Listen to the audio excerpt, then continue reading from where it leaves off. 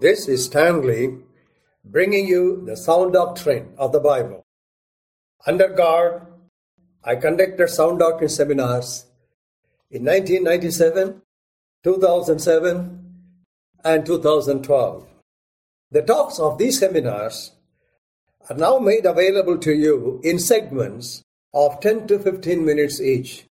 They are for your enlightenment and edification. We continue from what we saw in the previous segment. We should always interpret the Bible contextually. That is the next point I want to spend some time on.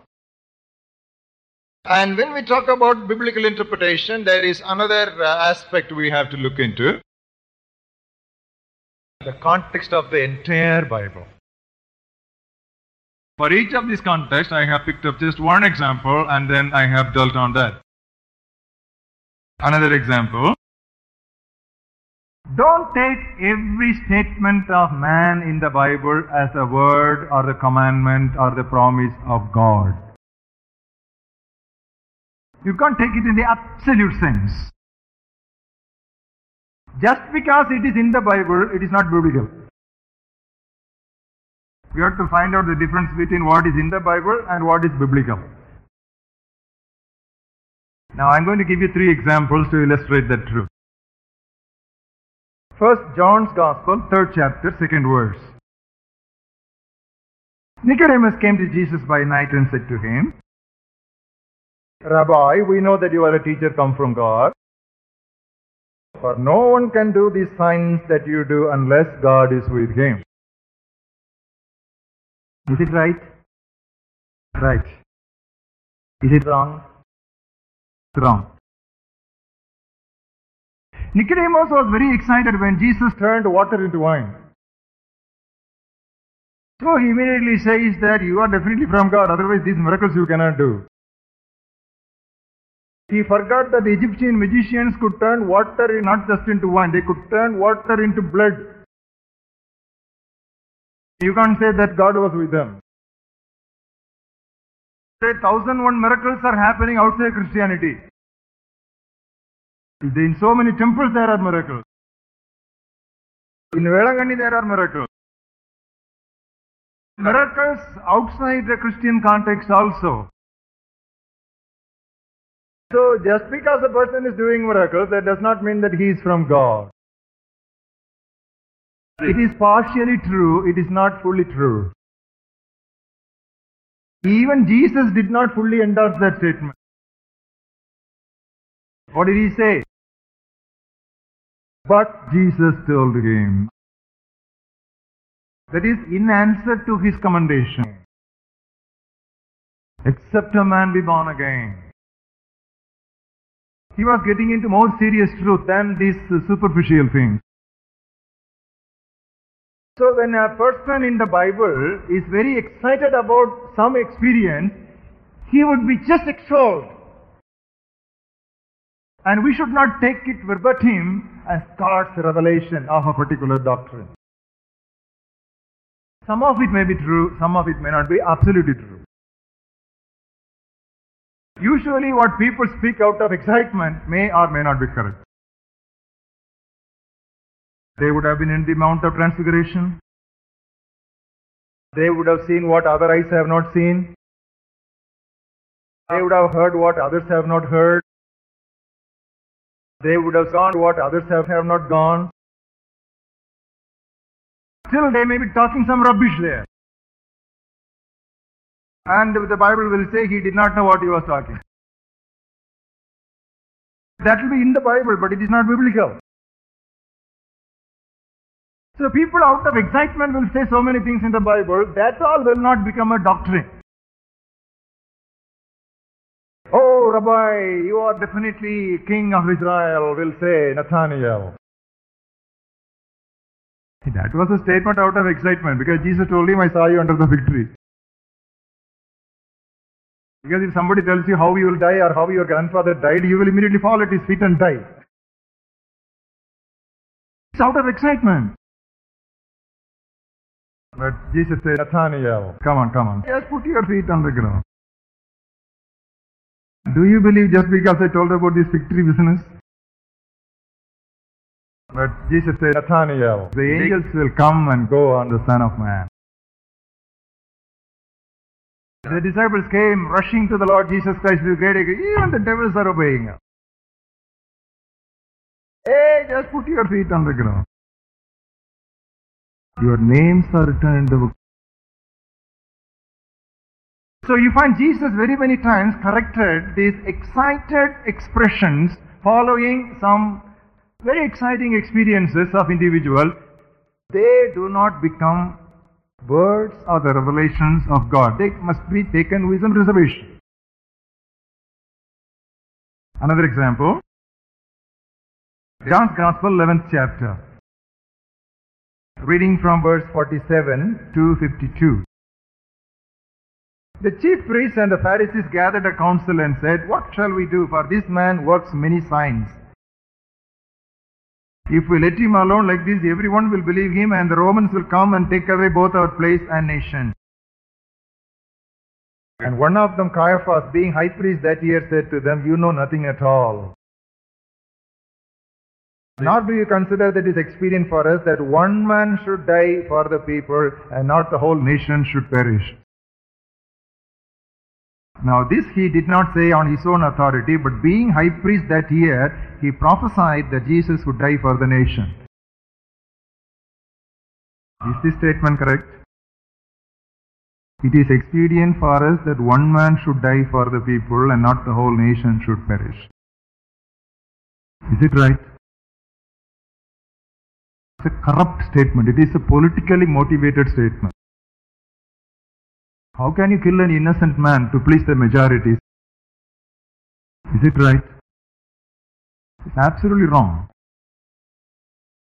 You know, the fellow was politically motivated. Look at verse 48. It's about Roman Empire and how they would be released, or some other nation will come and take all these kind of aspirations. However, God overruled his corrupt statement. That's why it is called prophecy. So that is an interpretation given by John. He says that's a prophecy. In other words, it is a prediction. You know, even Satan is God's servant. God is sovereign. He can overrule what people say with whatever motivation they have. But what happened? This came untrue. In AD 70, the people of Israel were destroyed. So let one fellow die for others is not a good logic. So the statement is in the Bible, but it is not a biblical truth. Now another reference, Acts 5. We'll read from 38 to 40. "Now I say to you, keep away from these men and let them alone. If this plan or this work is of man, it will come to nothing. If it is of God, you cannot overthrow it." Is it right? Right. Is it wrong? Wrong. It is a partially true. What did Gamaliel say in his Old Testament knowledge? If any work is of God, you cannot destroy it. If it is not from God, it will come to nothing. Now shall I tell you something? False religions grow faster than true Christianity in the world. Do you know Roman Catholics outnumber Protestants? Do you know that? Do you know Sai Baba and all his associates are drawing greater crowds than our evangelists? Do you know Michael Jackson is drawing more attention than all the Christian singers put together? So what are you saying? Nothing will come to an end so quickly and so suddenly. Ultimately it will be destroyed. But today, broad is the way that leads to hell. We will be a minority, little flock. You cannot simply say, why question it? If it is from God, it will stand. If it is not from God, it won't go like that. It will actually spread faster. Cancer will spread faster than health. Disease will always spread faster. Health will not spread. So the destruction is not immediate. It will be ultimate. So sometimes we quote this, and there are many questionable practices in Christendom. When we question them, people say, hey, why talk about it? If it is from God, you cannot do anything. If it is not, that is a stupid statement. That is Gamaliel's advice. That is partially true, but that is not fully true. A man who studied under that Gamaliel only was destroying the church. So that is all the revelation that teacher and that doctor of law had. So just because it is in the Bible doesn't make it biblical. We should take a truth and keep it in the wholesome biblical context and see whether it is God's revelation. Another example could be whatever Job's friends spoke in the book of Job. Most of them are rubbish. You cannot follow that. How many sermons we have preached from what Job's friends have said? But that's not fully true. So I'm not shaking your faith, mind you. I'm strengthening your faith. Because we have got a solid foundation of God's Word. We have got full-fledged revelation in clear-cut terms with no ambiguity whatsoever. That is God's dictum for us. There is another reason why there are such changes. In which language was the Old Testament written? Hebrew. In which language was the New Testament written? Greek. Do you know that there was an Old Testament in Greek also? That was actually a translation. That is called Septuagint. Now it is usually marked with that Roman letters L, X, X, 70, 50, 10, 10, 70. That means 70 scholars, 70 elders translated the Hebrew Old Testament into a Greek Old Testament. The New Testament writers many times quoted from the Greek Old Testament rather than the Hebrew Old Testament. By the time something was translated from Hebrew to Greek, already there were some translation problems. And that might have been carried here also. Now this gap we try to understand. We don't ignore this gap. We don't deny this gap. Gap is there. That is for our encouragement. That is for our strengthening of faith.